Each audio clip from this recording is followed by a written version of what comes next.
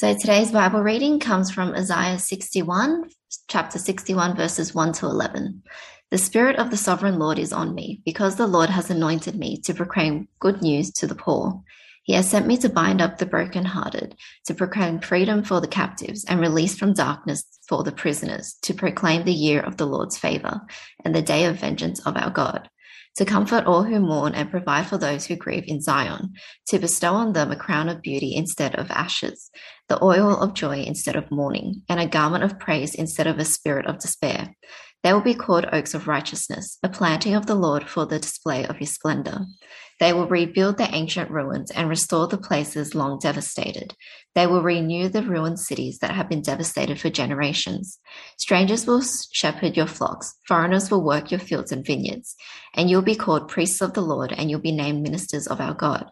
You will feed on the wealth of nations, and in their riches you will boast. Instead of your shame, you will receive a double portion, and instead of disgrace, you will rejoice in your inheritance. And so you will inherit a double portion in your land, and everlasting joy will be yours. For I, the Lord, love justice. I hate robbery and wrongdoing. In my faithfulness, I will renew my people and make an everlasting covenant with them. Their descendants will be known among the nations and their offspring among the peoples. All who see them will acknowledge that they are a people the Lord has blessed. I delight greatly in the Lord. My soul rejoices in my God. For he has clothed me with the garments of salvation and arrayed me in a robe of his righteousness, as a bridegroom adorns his head like a priest, and as a bride adorns herself with her jewels. For as the soil makes the spirit sprout come up, and a garden causes seeds to grow, so the sovereign Lord will make righteousness and praise spring up before all nations. Well, I want you to imagine, to start off with today, I want you to imagine that the sudden appearance of a bad transmissible disease has turned your life upside down. Instead of being able to move around and do your normal daily activities, you've been ordered to stay at home. You're not to leave home except for a small number of basic activities, such as buying food and perhaps going to work, things that are deemed to be essential. You've been locked down for weeks, for months. How do you feel? Actually, you know exactly how it feels, don't you? This isn't something you have to imagine. This has been your reality over and over again, it seems, over the last couple of years as a result of COVID-19. As people were being locked down and their freedoms restricted, what was it that they were looking forward to? Now, does anyone remember October the 11th? Anyone remember? What happened on October the 11th? Hopefully you can remember. I heard some people saying Freedom Day, right? After nearly 4 months of COVID lockdown, finally some semblance of normality was able to return, and people were celebrating that fact. You see, people who've been imprisoned or locked up look forward to freedom, don't they?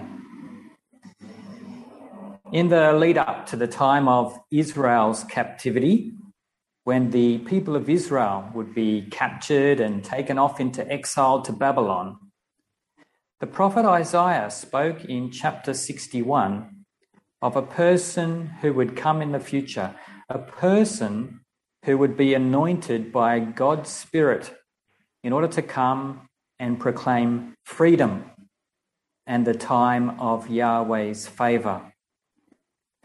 This anointed servant would be chosen and empowered by God to preach good news to the humble, to bandage up the wounds of the brokenhearted, to proclaim freedom to those taken captive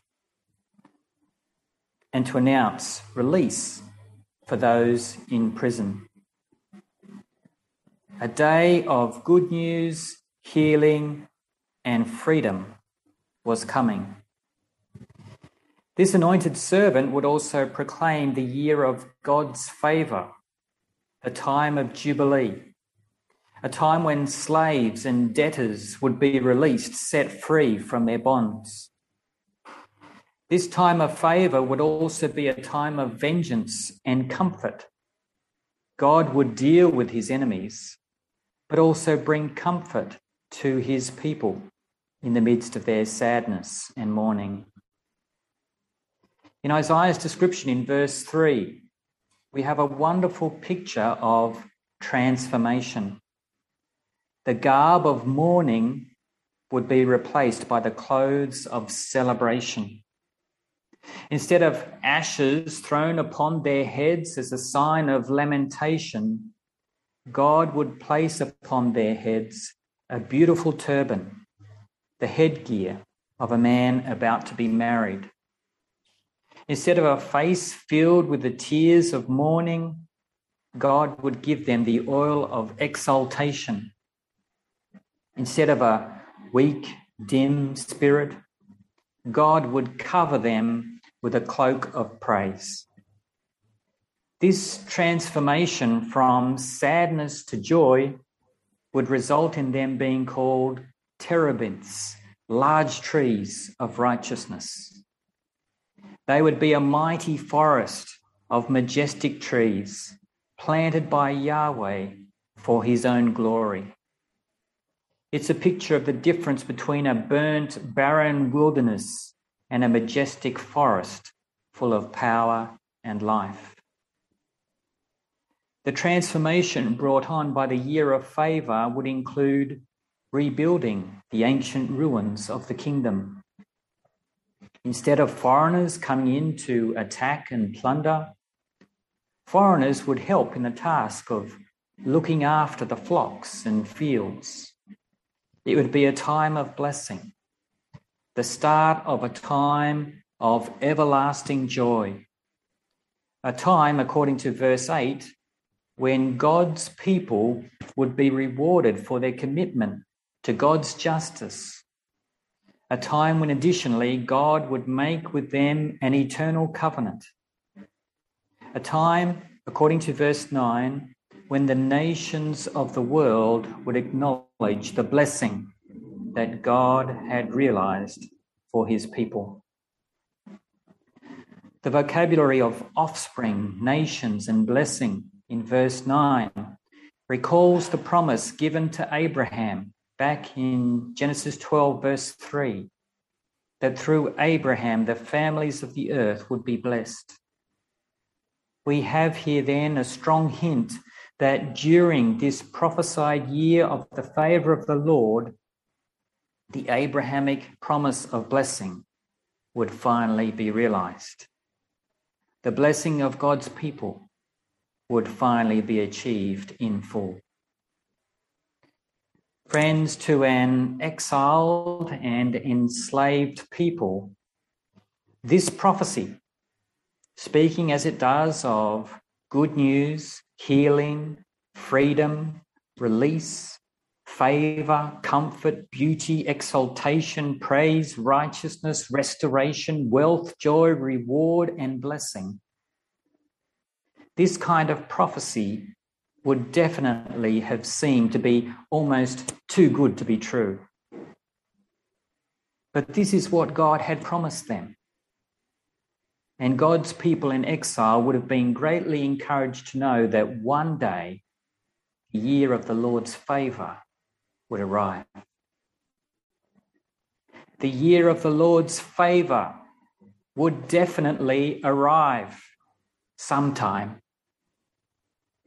But who is the anointed servant that is being talked about here? And when would he appear? Over 600 years after these words were spoken, a man full of the Holy Spirit attended synagogue in the town of Nazareth on the Sabbath. He was invited to read the scroll of Scripture to the congregation. As he stood up to read, he was handed the scroll of the prophet Isaiah. He unrolled the scroll and found the place where it was written in Isaiah 61. The Spirit of the Lord is upon me, because he has anointed me to proclaim good news to the poor. He has sent me to proclaim liberty to the captives and recovery of sight to the blind, to set at liberty those who are oppressed, to proclaim the year of the Lord's favour. He rolled up the scroll, gave it back to the attendant, and sat down. As the eyes of everyone in the synagogue stared at him, he then said to them, "Today this scripture has been fulfilled in your hearing." God's people had been waiting a long time, hundreds of years, but now at last, the year of Jubilee, the year of the Lord's favour, had finally arrived. This man, Jesus of Nazareth, proclaimed to his fellow citizens, Today, this prophecy has been fulfilled. Anointed with the Spirit, Jesus came preaching good news to the humble. He came proclaiming freedom to the captives, restoring sight to the blind, setting free the oppressed, and announcing the commencement of the time of God's favour. The time of restoration and transformation. The time of the fulfilment of the Abrahamic blessing. The time of Jubilee. That time was now. Friends, as we move into Christmas season this year, it's always good to be reminded of the significance of Jesus' coming. In God's plan, Jesus has come to announce and achieve the ultimate Jubilee. The cycle of Jubilee every 50 years in Israel, what this was supposed to symbolise, the ultimate in freedom and forgiveness, this finds its fulfilment in Jesus. Good news, healing, freedom, release. The favour of God has finally arrived in full. Now, friends, in the light of the difficult days that we're currently facing, it's important to reflect upon the fulfilment of God's promises that has been achieved in Jesus already. The time of Jubilee, it's already arrived in Jesus. I know it's true that we're still waiting to experience the full reality of this Jubilee in person. But the response of the anointed servant in Isaiah 61, verses 10 and 11, is supposed to be our response too. Just like the anointed servant Jesus, we should rejoice in Yahweh. Our soul should be glad in our God. For he has clothed us in the garments of salvation. He's covered us with the robe of righteousness. In fact, according to verse 10, we're like a bridegroom who's actually like a priest, dressed with a beautiful turban on our heads. We're like a bride who adorns herself with her ornaments on her wedding day. The old clothes of sadness have been removed and replaced with the beautiful clothes of celebration.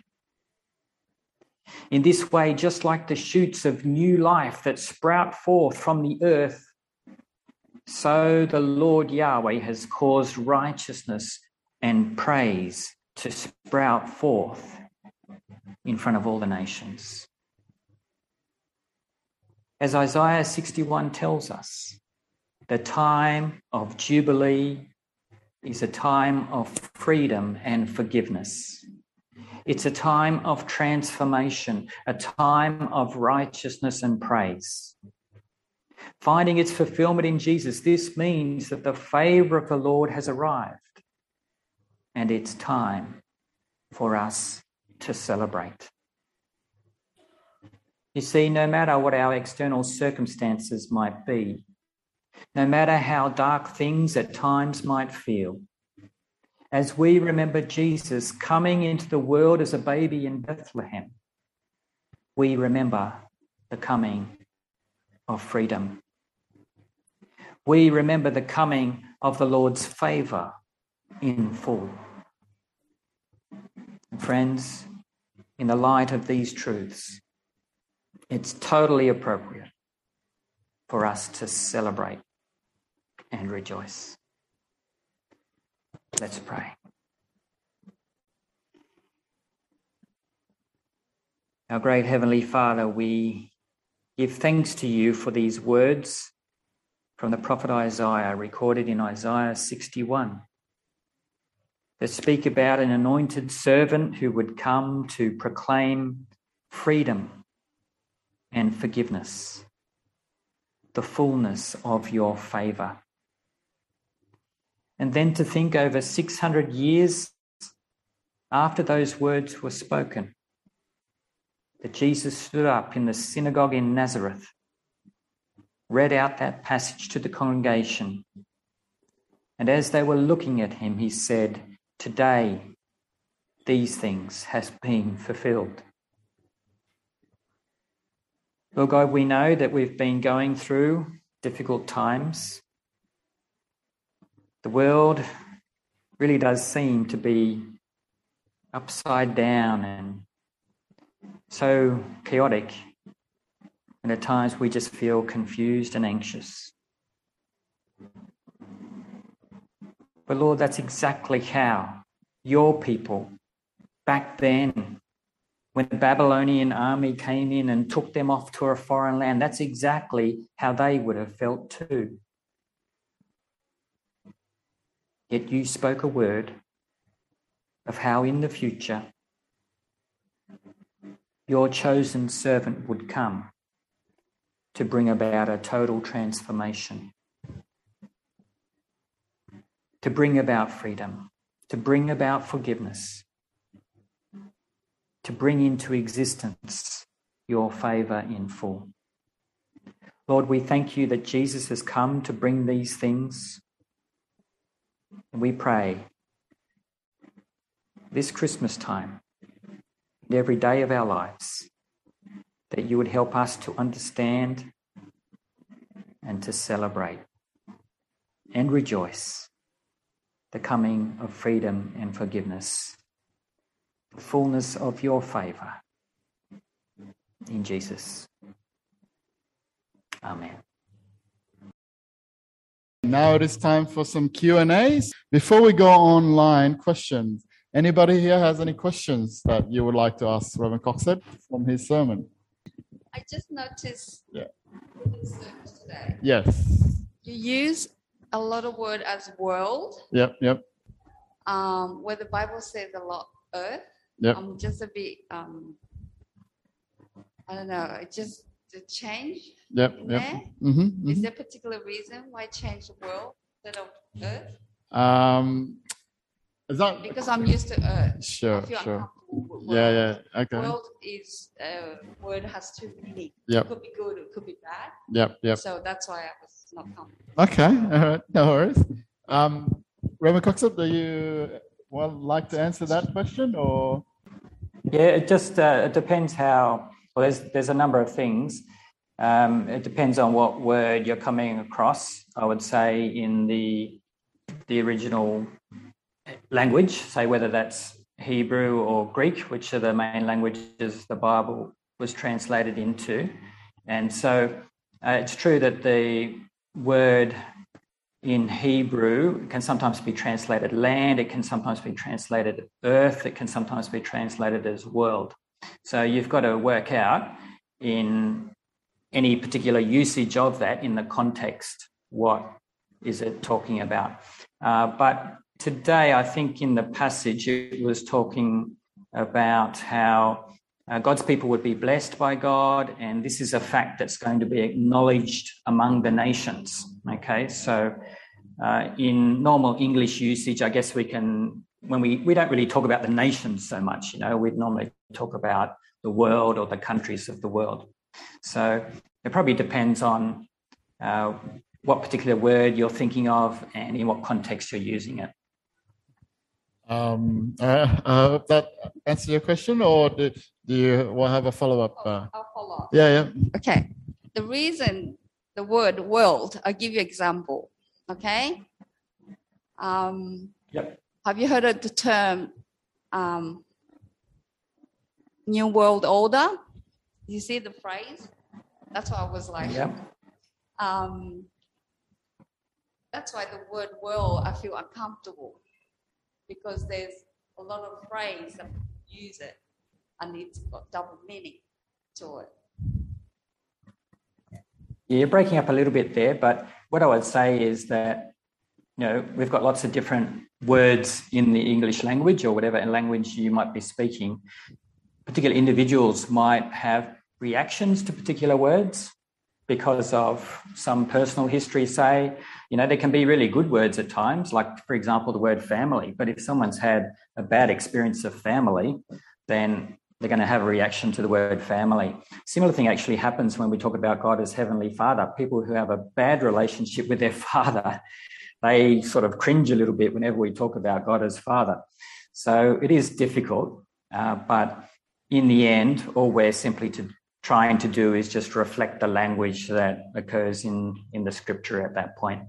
And hopefully, even if a person might have a bad reaction or a bad thought, a particular word that might be neutral in the scripture, or actually it might even be positive. So some people might come across as a negative. But I guess at that point, I just encourage people to understand that we need to understand what God is saying from his perspective. And sure, when we first hear things from our perspective, maybe there are things there that we're a bit uncomfortable with. But if God's used this language, then we need to get used to that kind of language. Okay. Thank you, Reverend Stephen. Now we'll, if no further questions here, we'll jump on to the online questions. And the first one that we have is that some of the words you used in the sermon were a bit different from the passage. Can you explain that a bit? Yeah, I'm not sure in particular what words were different, but one of my habits, and I think it's one that Reverend John does as well, whatever passage we speak from, we actually go back to the original language. So for me, this is Isaiah 61, so I go to Isaiah 61 in the Hebrew text and I do my own translation. So at that point, some words could perhaps be slightly different, but they're pretty much saying the same thing, I would say, as any standard translation. Sometimes there may be situations where I would think, maybe the NIV or something like that, maybe it's gotten it wrong, or it could translate this word slightly differently. It might be better that way. But generally speaking, the translations, I think, that we have are pretty good. There is one passage, though, or one particular part of a verse that maybe you heard that doesn't occur in the Isaiah 61 passage. And I don't think I mentioned during the sermon that when I was talking about Jesus at Nazareth, that actually comes from Luke chapter 4. So Luke chapter 4, verses 16 and following there. And you can see that's the incident of Jesus reading the Isaiah scroll in Nazareth. But in the account in Luke 4, it does add in the words, and heal the sight of the blind, or something to that effect. That doesn't actually appear in the Isaiah 61 passage in the Hebrew. So what's happened here, I'm assuming that it's just that it's reflecting the LXX translation, we call it, which is the first major translation of the Hebrew Old Testament into a foreign language. That was into Greek. And so they've got the additional bit about healing the sight of the blind, which doesn't occur in Isaiah 61. It's an interesting question as to why it's not there in Isaiah 61. Did it drop out? Perhaps. Sometimes that can happen because remember back in those days they didn't have photocopiers. They had to do all the copies by hand. So sometimes the scribe, when he's writing everything out, if he's not paying attention or it's late at night or something like this, or if there's a similar word at the end of a line, sometimes they can skip a line. So sometimes things like that can happen. But whoever asked that question, if you've got any concrete examples of any differences there that you noticed, then feel free to let me know. Yeah, definitely. Feel free. Like Padlet is available at any time, any day. If you have a follow-up question, please put it down on the Padlet, and Reverend Coxhead and Reverend John will be more than happy to do a follow-up answers for that. Okay, we're moving on to question number 2, and it asks, in what way do we already have freedom, and in what way we are waiting? Yeah, great question, this one. And this is always the big problem that we have as Christians. We have everything in full, but yet we're still waiting. So how do we explain this? Yeah. What we need to understand at this point is that Jesus has everything in full. Okay, in Jesus, think about Jesus. After he completed his work on the cross, what happens? He's resurrected, and then he ascends into heaven. By ascending into heaven, sorry to use the word world again, but in the sense he's gone into the new creation. He's gone into the new world, the eternal state before God the Father. And by Jesus ascending into heaven, the significance of that is that Jesus has arrived at the destination. Jesus has re-entered as a human being. He's re-entered into the presence of God. So remember Adam and Eve were kicked out of the garden? How can we get back to go into the garden and get back into the presence of God? Well, that has now been achieved through Jesus ascending into heaven. You see how it works there? Yeah. But I ask you a question. Steve, you're there in Horsley Park. I can't see you currently in heaven, right? No.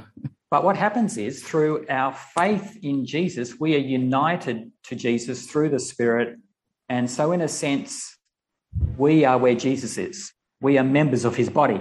You know, Paul uses that language, right? So there's a sense in which we're actually there in heaven, not physically, but we are where Jesus is because of our faith union with him, right? So there's a sense in which we can say, I'm currently there. Jesus has got it. I'm there. I'm part of that.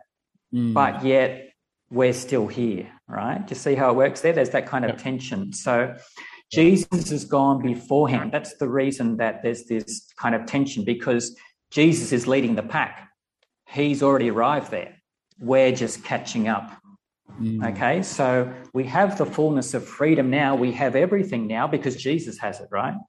Yep. We've got it in him, but we're still catching up with him. So we won't catch up with him until the day of resurrection. Okay, so we've got it, but not yet. There's that tension there. Yeah. Does that explain the issue? It's a bit of a tricky one, but even though we don't have it in full, and that's why we still got COVID here and our ups and downs every day, but we need to realise, because Jesus has ascended into the presence of God, we actually have the fullness of Jubilee now. It's already begun.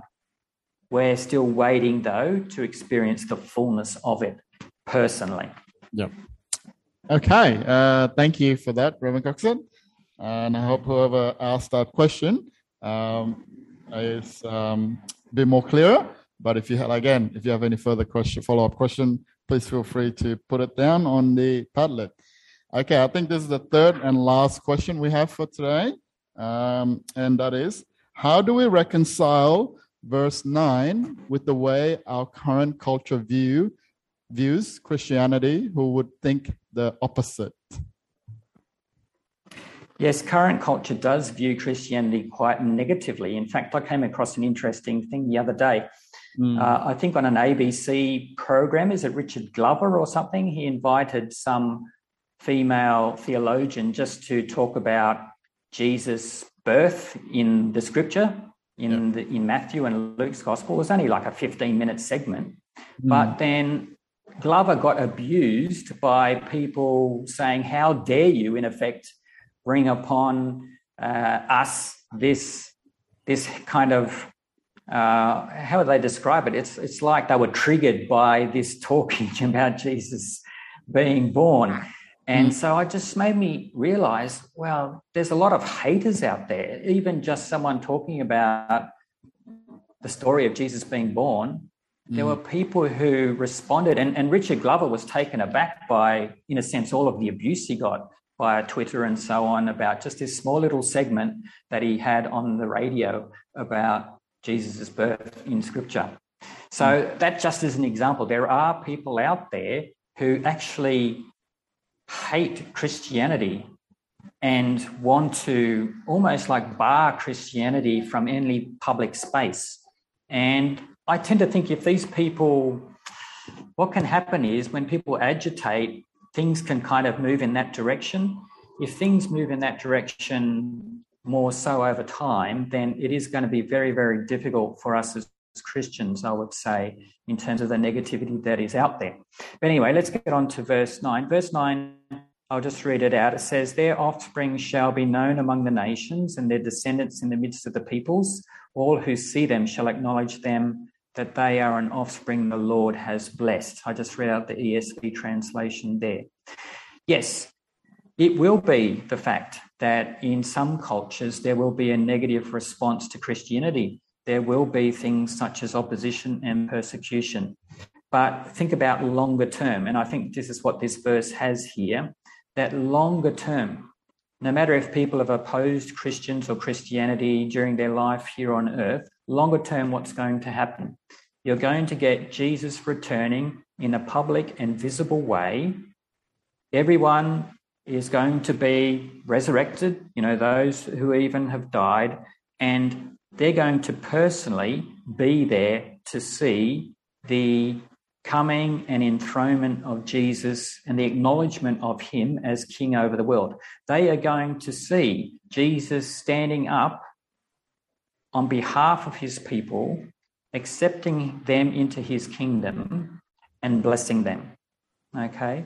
So in the end, people can deny these things for a time. They might want to think that Christianity is the worst thing that's ever happened to the world. Some people think that way, sadly. But in the end, God will be vindicated. Jesus will be vindicated. God's people will be blessed, and everyone will be, in a sense, forced to acknowledge, even through gritted teeth, right, that they were wrong and that God was right. So longer term, what's talked about here in verse 9 is true. We hope that more and more people, even if they don't believe, they would have a positive view of Christians and Christianity. But even if that doesn't happen, longer term, God's people will be vindicated in the eyes of the world. Okay. Thank you, Rowan Coxhead, for that That's insight. okay. Thank you for having me today. Always a pleasure.